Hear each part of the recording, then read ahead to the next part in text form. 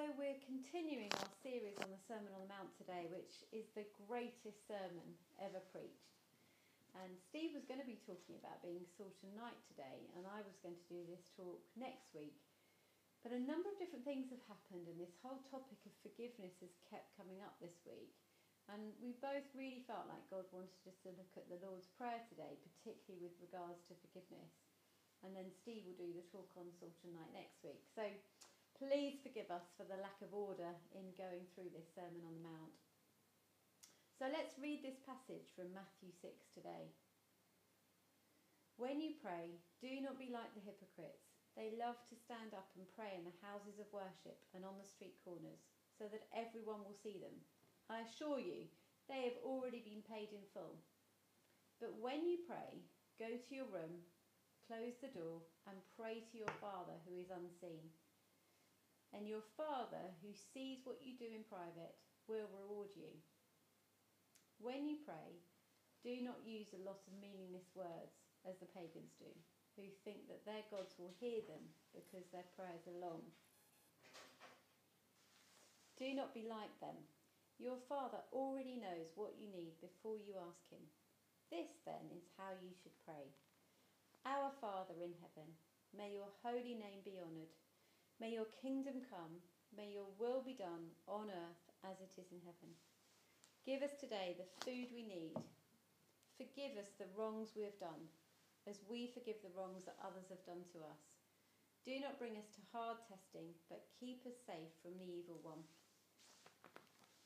If you forgive others the wrongs they have done to you, your Father in heaven will also forgive you. But if you do not forgive others, then your Father will not forgive the wrongs you have done. This is the word of God. It's absolutely true, and it's given to us in love. And this passage of the Bible is probably one of the most well-known passages in the Bible, and maybe only one of the only ones you might be able to recite off by heart. Although it's always in a different version, isn't it? We might have been taught about trespasses, or thine is the kingdom, and daily bread. But it's a great model of prayer. And we're not going to have time, unfortunately, to go through the whole prayer today, but we're going to particularly focus on the forgiveness part today. But I also want to talk about the beginning part. So Jesus says in verse 6, and let me just preface this a little bit. Who likes life hacks? So who likes, on Facebook or BuzzFeed or one of those things, finding out some shortcuts? This is one of these life hacks.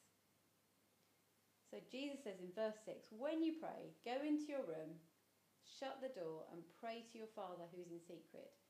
And your Father who sees in secret will reward you. And that one practice will revolutionise your life. That's life hack number one. It will, I promise you. You set aside a time, you set aside a place to meet alone with God. It will change your life. You will experience Jesus' promise. You'll experience great reward. And wouldn't it be great if all of us here could experience the reward that God has for us in a room, alone with him on a daily basis? And then those two verses right after that, starting in verse 7, Jesus says, when you pray, do not use a lot of meaningless words as the pagans do, who think that their gods will hear them because their prayers are long. Do not be like them. Your Father already knows what you need before you ask him.